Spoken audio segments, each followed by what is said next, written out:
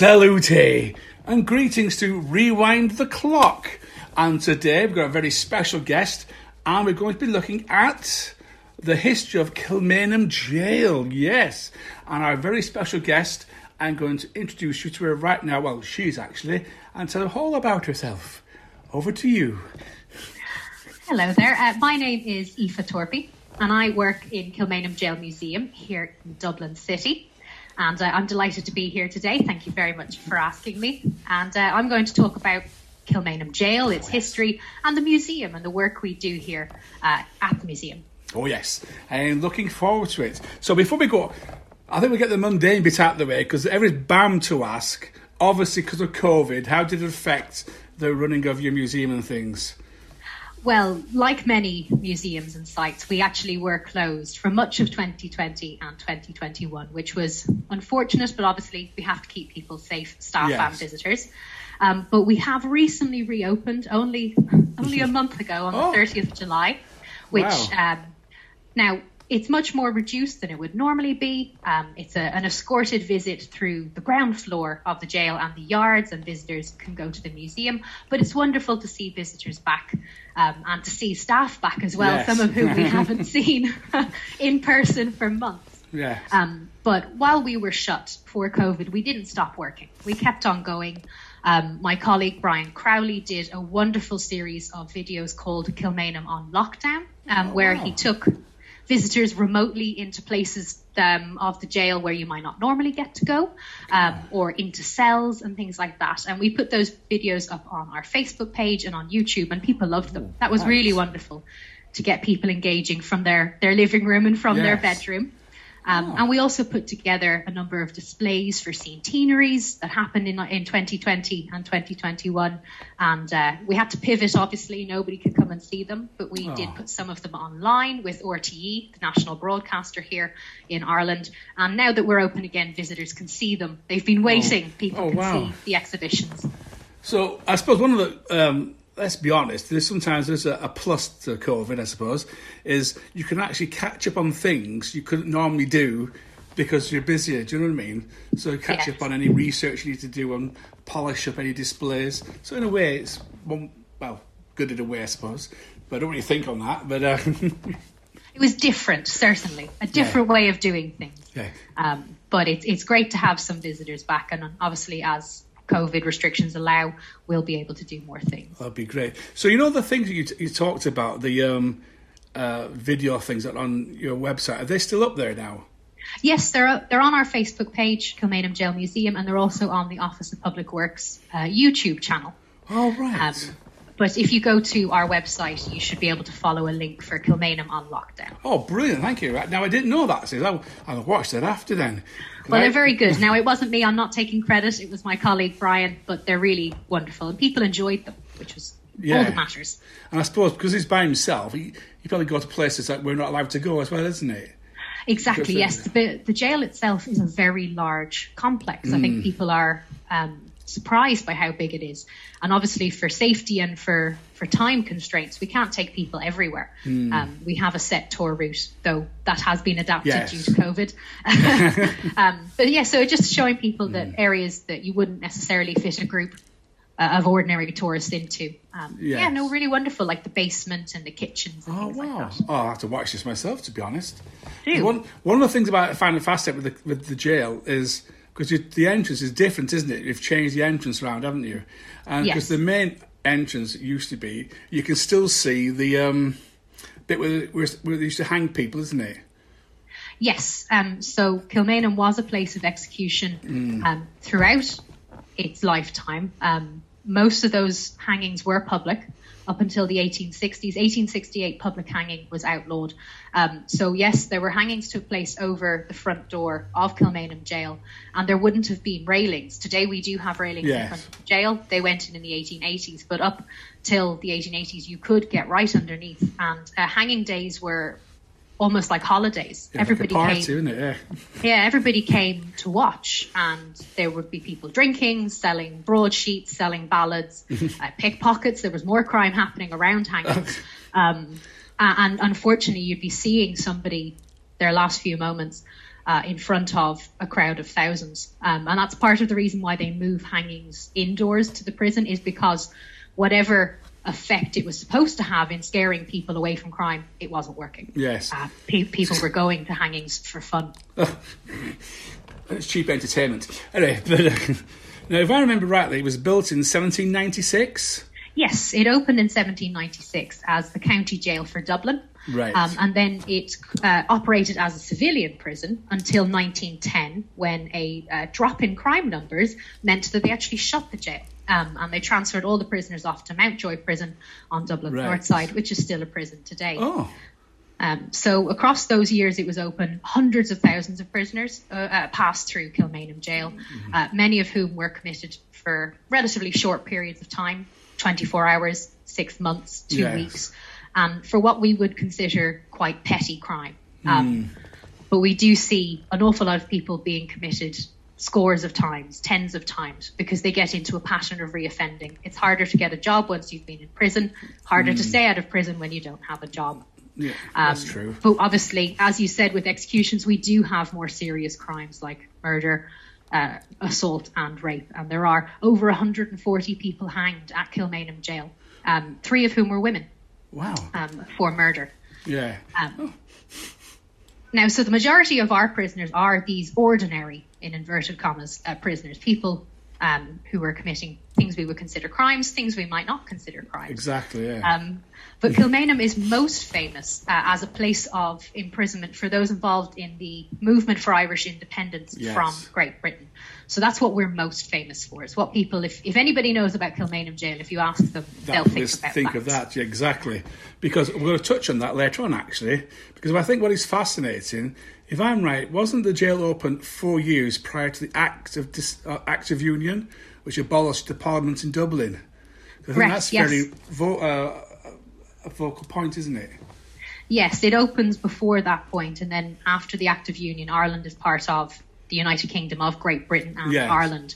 And there's no more Parliament in Dublin. All of the decisions are made in Westminster. And this is what a crux of a lot of the movement for Irish independence, even those who were going through political means rather than rebellion, was that there was no representation. And this is an awful lot of the struggle was for. Yes. Not even just for a fully independent Ireland, but for a parliament. Some people would have settled for a parliament in Ireland.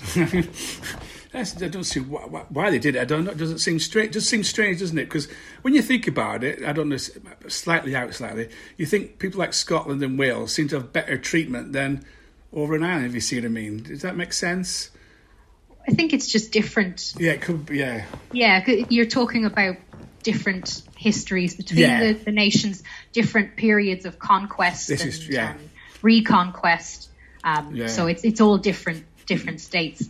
But obviously the Act of Union was preceded in 1798 by a rebellion in Ireland. 1798 rebellion in which thousands and thousands of people died. Kilmainham ends up with a lot of prisoners as a result of that as well. Yes. So the Act of Union doesn't just come out of nowhere, but it's political machination as well. Yes, that's true. It's not Ireland's fault. No, exactly, yes. I'd say what is fascinating as well isn't it true? Well, I don't know how true it is. One of the youngest prisoners was during the famine, one of the famines. He stole, or it might have been a boy or a girl, I'm not too sure, stole in order to get into the prison so they could be fed. Well, there's 2 stories there. There's the story of child prisoners. And yes, Kilmainham did have child prisoners. They don't consider, as we do today, children to be separate. They consider them to be mini adults and therefore responsible. So our youngest prisoner is a boy called Matthew Rossiter, and he was only 5 years old. Wow. And he was committed to jail along with his mother, and the 2 of them were sentenced for stealing a piece of chain. And they spend about 2 months in Kilmainham Jail. Now, obviously, Matthew was with his mum, but we do have prisoners as young as 8 years old who are imprisoned on their own. Wow. There was a girl called Alicia Kelly who was imprisoned for stealing a cloak. So that's what I mean, is they don't consider these to be children. No. They aren't to be protected like we would. They're to be punished so that they don't become hardened criminals.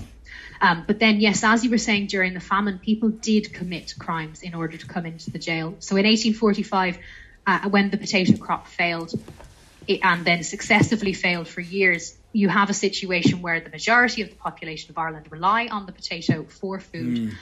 So famine sets in, And over the period of the famine, over 1 million people die and over 1 million emigrate. So completely changes the fabric of Irish society. Yes. But the prisons become sort of a battleground of that event.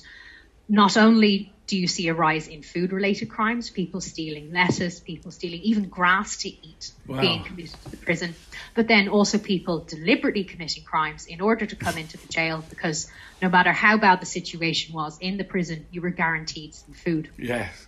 In response to that, the prison authorities lowered the food. They lowered the diet in the prison because it couldn't be seen that the prison was a better alternative to what being outside was. But to give you some context, before the famine, so in the 1840s, our numbers of committals per year are about 1,200, 1,300. By 1850, when you've seen years and upon years of the famine and the impact that's had, by 1850, we had over 9,000 people committed to Kilmainham jail. So that really puts in stark numbers what the effect of the famine was. So you're talking about massive overcrowding, up to 5 people per cell that were supposed to hold 1, people sleeping on corridors. Obviously, there's no potatoes to be had, so the meal in the prison is porridge, oats, maize, meal, things like that. But it's still better than nothing. This is true, yes. Gosh. Yeah. Now, and as well, if people come to the jail, well, the notice is in the big area inside, and I think, is it called panoptic? It's a version of a panopticon. That's it. I couldn't think of the word then. Well, you were close. Thank you. Yes, panopticon it's not a true panopticon, but it's a version of it. It's the all-seeing eye. So the East Wing, which is the more modern part of the jail, it opened in the 1860s, intended so that a guard stationed in one point can see all of the cells. Yeah. There's 96 cells in the East Wing, and you can, if you stand towards the end of the wing, you can see every single one of those cells. Oh, wow. And then, in addition, of course, all the cells have spy holes. You're always being able to be watched by a prison guard, and that's part of the prison routine, is that you're never left alone. You always are being watched, so you can't do anything. You have to be on your best behaviour. It was also intended, obviously, the prisoners should be on their own in a cell, solitary, where you had to think about what you had done and what you were going to do going forward. But up until the 1850s, overcrowding was a huge problem in Kilmainham jail. But then when they begin reforming prisons after that point, and also due to the population loss after the famine, you do begin to see one person per cell in the jail. Yes. So, and as you said earlier, which is remarkable, is that it is more famous from the 1916, the events of that, when all the prisoners came in the most. So, as I said, most of our prisoners are ordinary, but when you think of Kilmainham jail, the 1916 Rising is really what people associate with us. So the 1916 Rising happened in Easter 1916. A small group of rebels occupied key positions across Dublin City and then a number of other locations outside of Dublin. And they declared an Irish Republic. They proclaimed an independent Ireland. They held out for about a week against increasingly large numbers of British Army reinforcements, and then they surrendered. In the aftermath of the Rising, thousands of men and quite a few women were arrested. A lot of those were processed here at Kilmainham Jail or in nearby Richmond Barracks before being sent off to prisons in England and in Scotland. But during this period, there are 14 executions at Kilmainham Jail, and these are 14 men who were leaders of the Rising. They were either leaders of the garrisons, or they also were the men who signed the proclamation, the Irish independence. So they were executed between the 3rd of May and the 12th of May. They were shot by firing squad in the Stonebreakers Yard at the jail, which is probably the most famous point in the jail and is one of the most poignant stops, I think, on the tour. Yes, it is. I agree. It's a surprisingly desolate place, considering beyond the prison wall is one of the main roads through Kilmainham. But you wouldn't know that, I think, when you stand in there. But yes, so that's the 1916 Rising is really key in the history of the jail and what people associate it with. Those 14 men were executed very quickly. They had been court-martialed secretly. And though the Rising was initially quite popular with people because Dublin had been pretty much destroyed, hundreds of people were dead, many of them civilians who had nowhere else to go during the fighting. But executions like those 14 men. And then there were another 2 outside of Dublin and in London. And then also all of these men who had been arrested and these women, some of whom had nothing to do with the Rising. This sort of changed people's opinion, and the Rising began to gather popular support in Ireland. Right. Gosh. Because one of the executions, was he fastened to a chair? Because he was that badly wounded. It's like... Yeah. Whoa. That one in particular, that was James Connolly, That's who was... his name, yes. He was a socialist, and he was the leader of the Irish Citizen Army, and he had been shot during the Rising while he was inspecting areas around the GPO, the General Post Office, the headquarters of the rebels, and he was actually already dying of gangrene. He was taken to the Red Cross Hospital in Dublin Castle, in Dublin city centre. He was treated there, court-martialed there, and sentenced to death. So he wasn't held in Kilmainham jail. He was brought on the day of his execution via an ambulance and carried into the Stonebreakers yard, where he was propped up in a chair and shot. Yeah, so people felt that in particular was very cruel. Yes. And then also one of the leaders, Joseph Plunkett, had been granted permission to marry his fiancée the night before his execution. Her name was Grace Gifford. They were married in the Roman Catholic chapel here at the jail, and after the ceremony was completed, at which the only witnesses were 2 soldiers, even though Grace's sister was a prisoner in Kilmainham at the time. But Grace was taken away, and then a couple of hours later was brought back to spend just 10 minutes with her new husband, Joseph, in his cell. And that's all they got, unfortunately. And she was taken away, and he was executed the next morning. So also people heard these stories, and it began to change public opinion. I can imagine, yes. One way it's swaying people's opinion, isn't it, when you think about it? And then not long after the Great War, wasn't it? It handed back over to the General Prison Board, isn't it? So it was, after 1910, it had been given to the British military to use as a billet, particularly for overflow for recruits during the First World War. And that's why they used it in 1916 as a detention centre, because it was empty of prisoners and it had plenty of soldiers to act as guards. So they use it up through the Great War, through 1918. Part of it is given back to the General Prisons Board, but they also retain use of it as a billet. So they keep soldiers there. And then in December 1920, they actually reopen it as a prison for members of the Irish Republican Army, which is the repurposed Irish volunteers of the 1916 Rising, who are fighting for Irish independence. These are high-profile IRA men, some of whom had been involved with the shooting of British intelligence officers on Bloody Sunday in November 1920, and others were suspected of other events like that. So they hold them in Kilmainham jail until February 1921, when embarrassingly 3 of them escape. On the 14th of February 1921, 3 men, Frank Teeling, Simon Donnelly, and Ernie O'Malley, escape out one of the gates of the jail.